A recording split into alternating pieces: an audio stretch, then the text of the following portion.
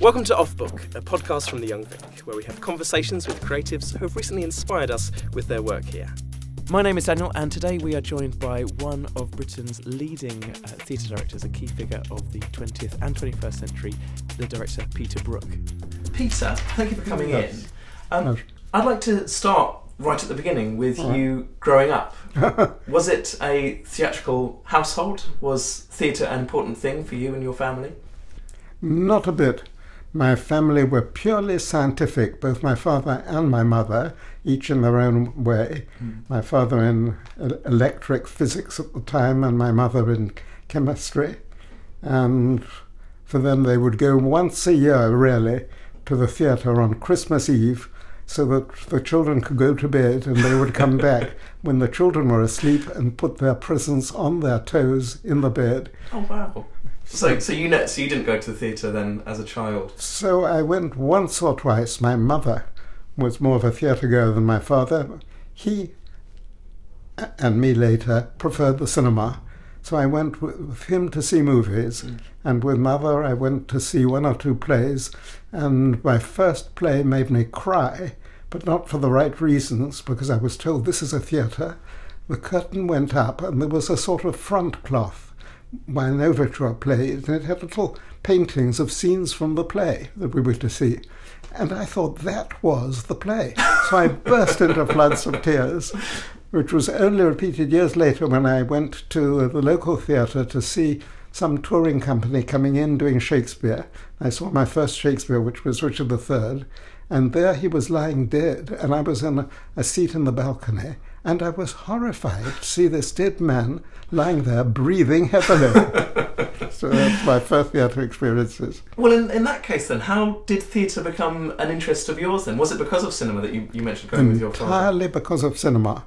I went into photography and films, and I had a little 9.5mm camera, and I made as many little films as I could, and I edited it. I even developed them in a little bath in our bathroom, did all of that, and I wanted to be a film director, and that was my long-term aim until I found that I was ready to direct a film at the age of 18, and of course nobody in those days would take somebody under 50 seriously as a director. And I then discovered that the great thing about theatre is that you can do work with so little money that in the end, at that age, I found a tiny theatre where I persuaded the lady who was running it to let me do a production, because for her, the investment, which was about £20 at most in a new production, if that, was so slight that she could say, OK, come and do a play. And do you remember what that play was, what that production was? Yes, that was by Jean Cocteau, The Infernal Machine. Cocteau's rewriting of the Oedipus story. And did it go the way you wanted it to go, that production?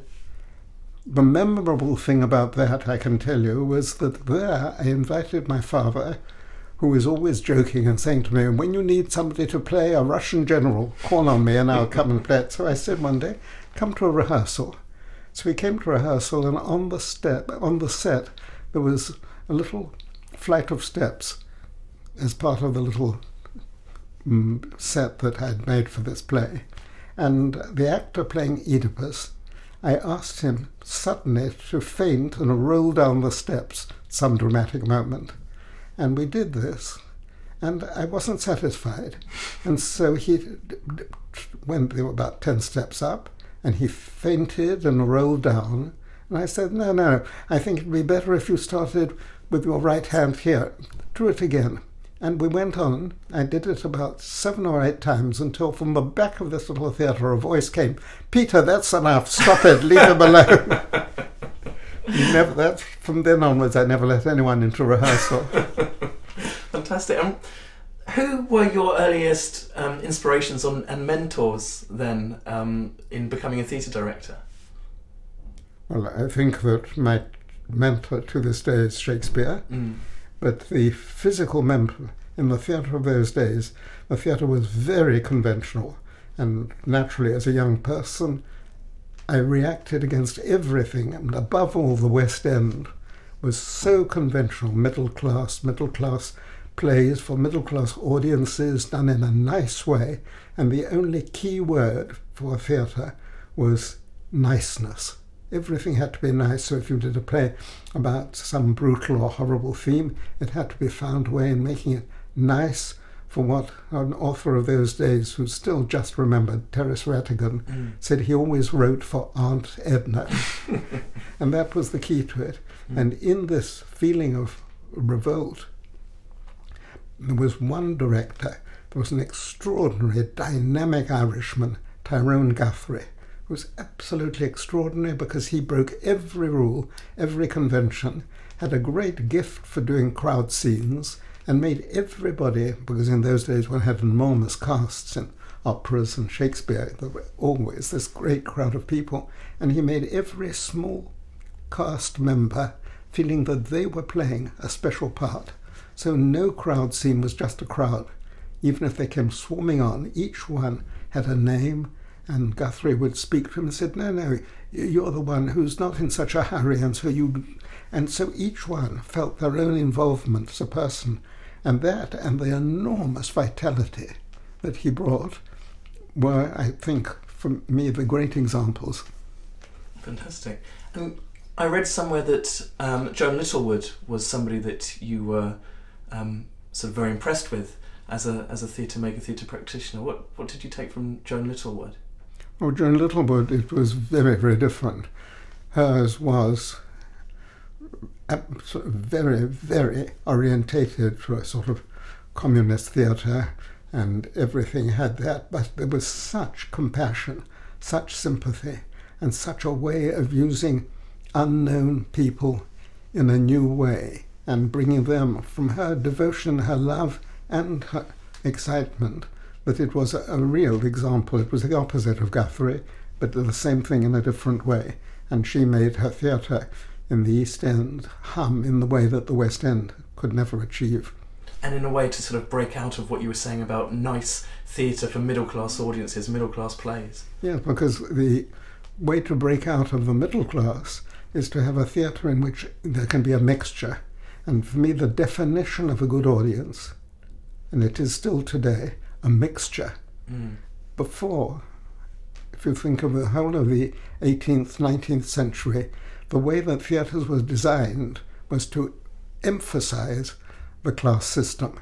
You had the cheapest seats right at the top, then another level of balconies, not so expensive, then the next one, then you came to the dress circle, called the dress circle because people dressed in it and they paid most for it, and then the pit, cheaper, and the stalls, the more you went near the stage, the more expensive this had.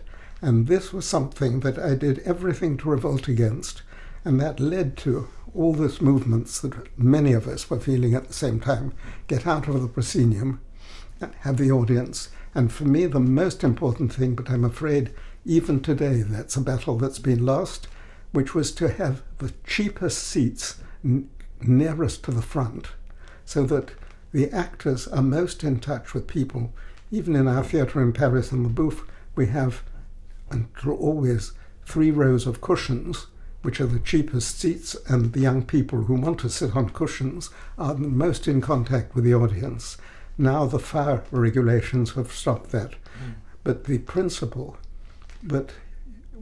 which is the basis of the Shakespeare theatre, that all around the actors are the people standing who have the mixture of people from the street. So it could be everyone, from a shopkeeper to a whore, to a pickpocket, to a crook, to a young politician who wants to be part of it. Oh, that's a real mixed audience. And that was the Elizabethan model, and one can recreate it if one tries hard in any circumstances, to make the cheapest, most available seats closest to the actors, and that gives the actors a completely different feeling than if they feel they are separated because they are the rich people, so many of them, who fall asleep, which doesn't help the actors. So do you think that that's an issue which we're on the mend with today? Do you think that we still have that issue of elitism within theatre, particularly the West End? Oh yes. Oh yes. And what can we do about that? just recognise the problem, and then it's up to all of us in our own way to see when we can make a breach in it. Fantastic. Peter, I'd like to ask you some questions about The Empty Space. Sure. It was written almost 50 years ago. 1968 was first published. Wow. Did you know that? When did you decide that you had something to say about theatre and that you needed to put it into words in a book? And never. It happened, like everything, by a series of circumstances. I wanted to go to Afghanistan, and I needed money to pay for the trip. And a friend of mine was running Granada Television, and they had an educational program already in Manchester. And he said, look, would it interest you to do 4 lectures, because we're doing everything to bring education into the community. Would you go into 4 North Country and Mid-Country universities and talk? And I said, and in exchange we could give you a fee for each, and with that I could buy my ticket to Afghanistan. So I said, okay. So then I went to these different places, talked and answered questions, and in answering questions, all sorts of things I had to think about, which I'd never really wanted to put into words. And so when it was finished, Granada's policy was to do a little booklet out of these lectures.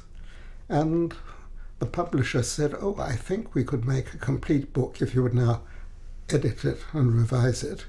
And when that was done, I said, now, we've got to find a title. And it was my publisher who said, look, in the last lecture you gave, somebody asked you a question and you replied talking of the empty space. That would be a good title. So even there, this title, which is the centre of what it's all about, was, in a way, came out of the air. And did you go to Afghanistan? Oh, yes, indeed. And what did you learn?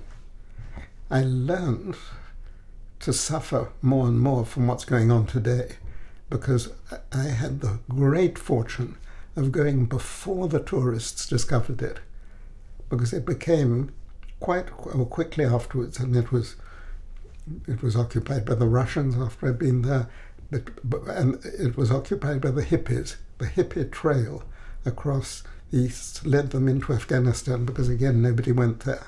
But I had the chance of going there, went with my wife and 2 friends. We got a Land Rover and a driver, and we were told if you go out of Kabul, you have to have royal permission. So I was taken to the palace, sat in an anteroom, met one of the king's ministers, explained that we just wanted to do a tour around the country, and we had this Afghan driver with his Land Rover, and he was going to take us round, and he said, okay, and he wrote a little chit, and with that we could go around the country, which in those days was inconceivable for any outsider to come without royal permission. And it was marvellous, because we were marvellously received with great openness and generosity. And in one town I came into it, and as the car came into this little town, a man came running up and said, is this Mr. Brooke? I said, yes. And he said, oh, I have a message for you. And somebody, it was a very sad message about the decease of a friend who had sent a message from London through a ministry of some sort. But one then saw that with the complete vigilance over any foreigner, I was at once pinpointed, and they could send the message out to me in the middle of nowhere. Wow. And did that visit inform your future work? Did you draw on your Afghanistan experiences when making new work? I never tried deliberately and consciously to do that, but I feel that every minute of our lives we have to take into account that we are being influenced, and in exchange we are influencing, and that gives one a real responsibility, a need to listen to what's going on socially, humanly, with the people one meets, and with the whole world changing. Always, it's never stopped changing, it'll never stop changing as long as it's still there. And at the same time, because you receive that, there's this necessity that grows that you must give something in exchange, that something must be digested and then come out of you that is useful to someone else. Fantastic. Peter, can I go back to The Empty Space? Sure. You say in it that year after year there is rich new material pouring into the cinema, yet all theatres can do is make an unhappy choice between great traditional writing or far less good modern works. Yes. Do you think that's still the case 48 years on? No.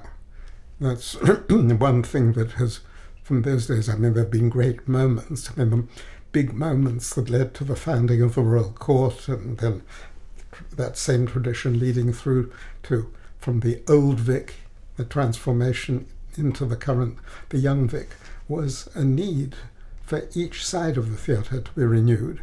So the musicals took on a new form. The cosy operettas became this dynamic form of the musical, and so much new writing to this day has come into being, and particularly in this country, where there is still the most living theatre tradition, current, I would say, rather than tradition, that there is in the world.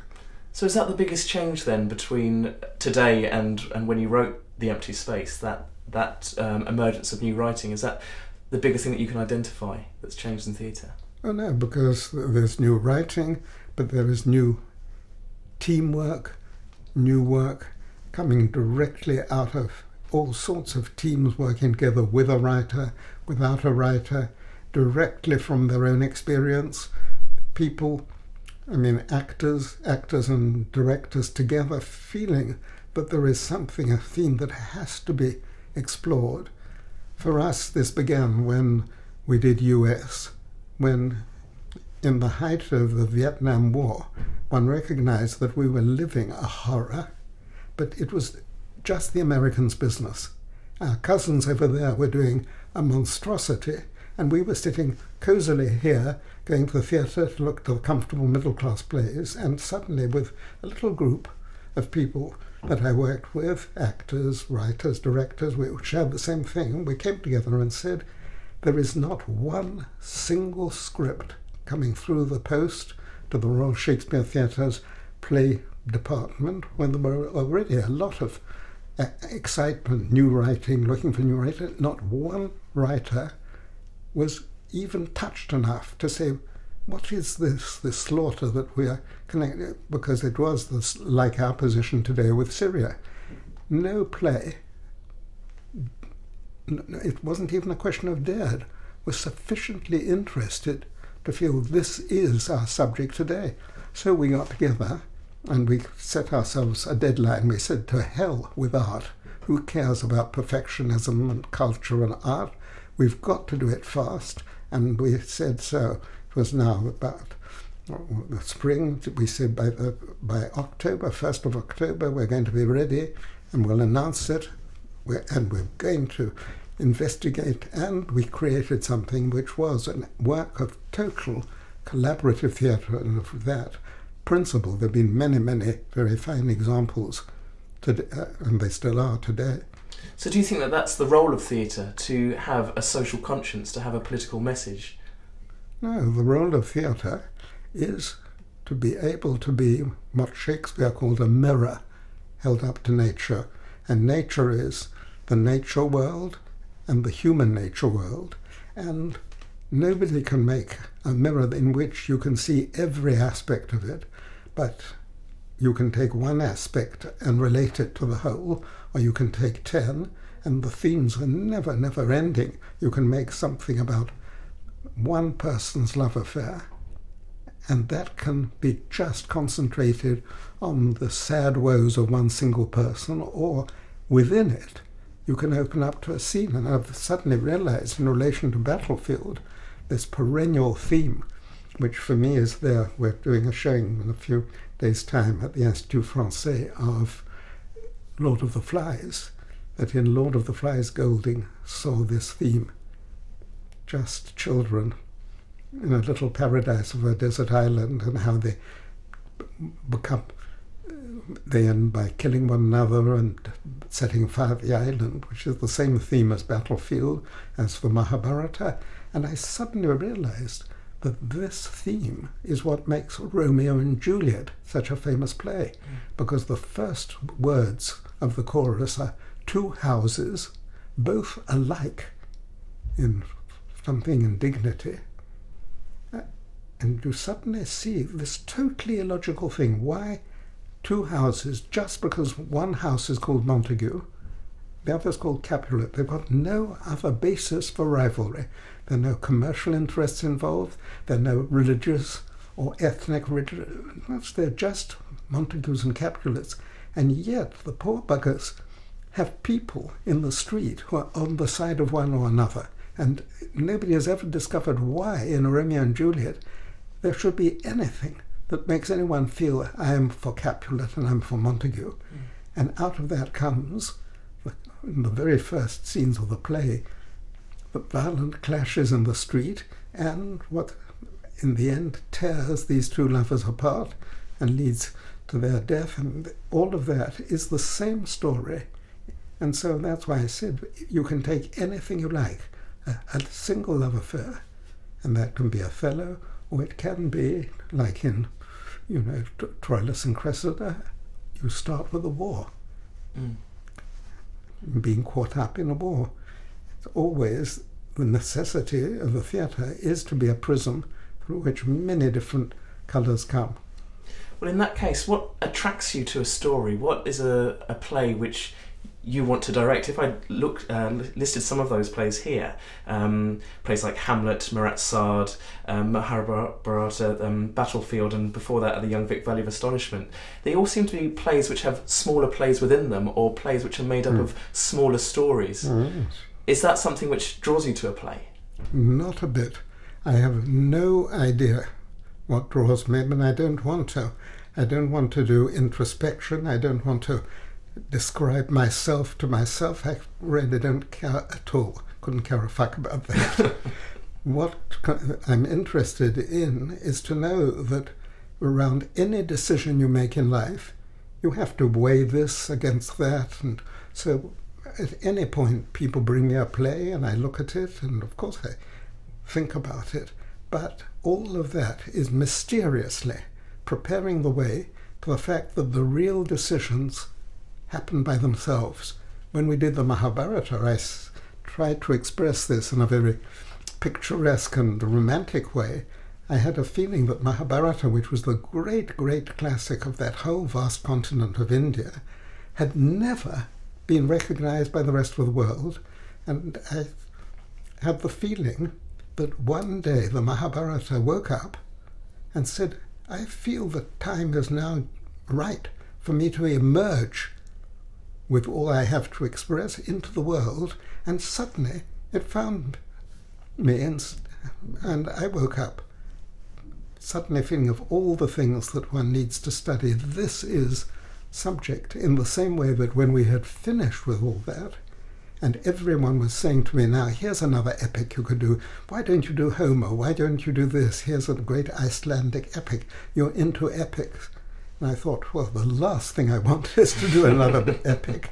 But what is the epic of today? What is the equivalent?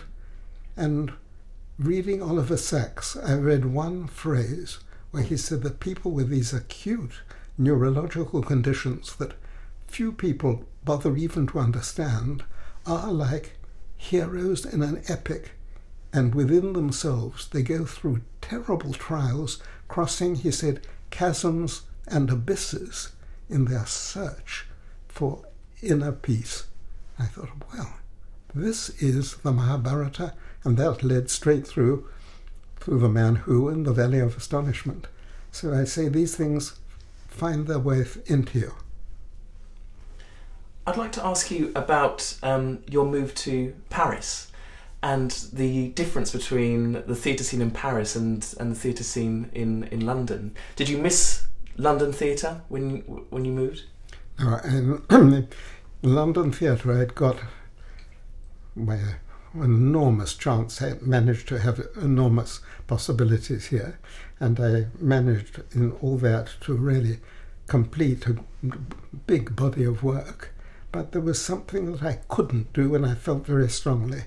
I couldn't move out of the British Isles insularity, and I felt the moment had come when one had to recognise that all other races and all other cultures have exactly the same importance as our own, and this idiotic folly that we're suffering from today of thinking that the white civilization was more civilized than all these barbarians in the rest of the world had to be broken, and that I didn't believe in political statements, in polemical statements, making political plays. I believe in doing things by making models that are examples to other people and encourage other people. So I did at once the first workshop with mixed casts of people from different parts of the world, different languages, different religions, and this naturally came about in Paris, where I was given the opportunities to do it within a Paris festival, because Paris has always been, with all the same closed barriers that there are in every country against foreigners, but Paris prided itself as being artistically a place where people came to work together. And so Picasso found his way to Paris, the Russian ballet found its way, Stravinsky found his way there. All manner of different cultures meet. And so I did this first workshop there, and then I thought, now I want to continue with this. I can't do this in England, because today you could, but in that point England was what is becoming now with the whole issue over the common market. Its strength and its weakness was that insularity. We are an island that is splendid from one point of view and closing the barriers from the other side. That's just the situation today. And that, I felt, as one feels now today, one must find a way through. So having done this in Paris, gradually it led to founding the International Centre. And the International Centre of Theatre Research meant that without making any commercial promises to deliver something, we could start working in this way. And for that I had to get money from different foundations, and it was the Americans in those days were rich enough to be able to support an experiment like this in Europe. And as this gradually took root, we then did our big adventures playing in Iran, in Persepolis, then the big journey in Africa, journeys which we did through the United States. And out of that came a need to find a base. And there, our base, naturally I looked in Paris and found the theatre that's been our base ever since, the Bouffe du Nord, and that was a natural process. So it was never, and I suffered, and I do today, from, although I'm now, I think after all these years, I'm fairly proficient in speaking French, but it's a real wrench for me continually not to be able to work in my own language. And it's very agreeable now, more than that, that Battlefield, which is in English, we play it in Paris. It was marvellously well received. People are very open. They love hearing the sound of the English language, and they're used to seeing surtitles now everywhere in the theatre. But the pleasure of feeling with the actors that every word is immediately recognized by the people who are sitting around us is something very valuable. And so it's a pleasure to come back home. In that case, I'd like to ask you your views on what Edward Bond said in The Stage last week. I don't know if you saw it, where he said that English theatre is dead, it serves no useful social creative function, and that's why he mainly works abroad. What do you think about that? I don't believe in any generalization, however attractive it may seem and how satisfying the person. You have a lot of anger, you've got a lot of spleen, you want to get something off your chest, and you make big generalities like that. What I would say is that there's a theatre that's very, at some points, And that was, the big, John Osborne alone burst through and opened up in the English theatre because the times were ripe for it, and many people then became part of that movement. And so one can say that there are moments of great vitality, and Edward Bond was part of that. And there, from Bond you can go to moribund. That's when things begin to think. So to say that, yes, things are more alive and less alive, but to say dead, I think that even a doctor hesitates when he sees a body. He takes great care saying it's dead, can't be revived. That's refreshing to hear. Your cast, then, are very international. Mm-hmm. How do you go about finding them, and do you learn from each other, from your different experiences and cultural upbringings? In a minute, we're going to start talking with Marie-Hélène. Okay. And Marie-Hélène Estienne, who's been with me really over, I suppose, about 50 years by now, anyway, has always had an incredible intuition and memory, which enables her to, when we're looking for someone out of the air, to produce really marvellous, unexpected casting. And so many of the really outstanding actors that we've had working with her, it's the ones that she has found in her particular way, so it's a question you must ask her. What I'll ask you, Peter, is what are your future projects? What would you like to move on to do next? I can only tell you when they've arrived. Peter Brook, thank you very much for talking. Thank you for joining us for this episode of Off Book by The Young Vic. If you'd like to hear more conversations with some of the most exciting people in theatre, subscribe to our podcast on SoundCloud and iTunes.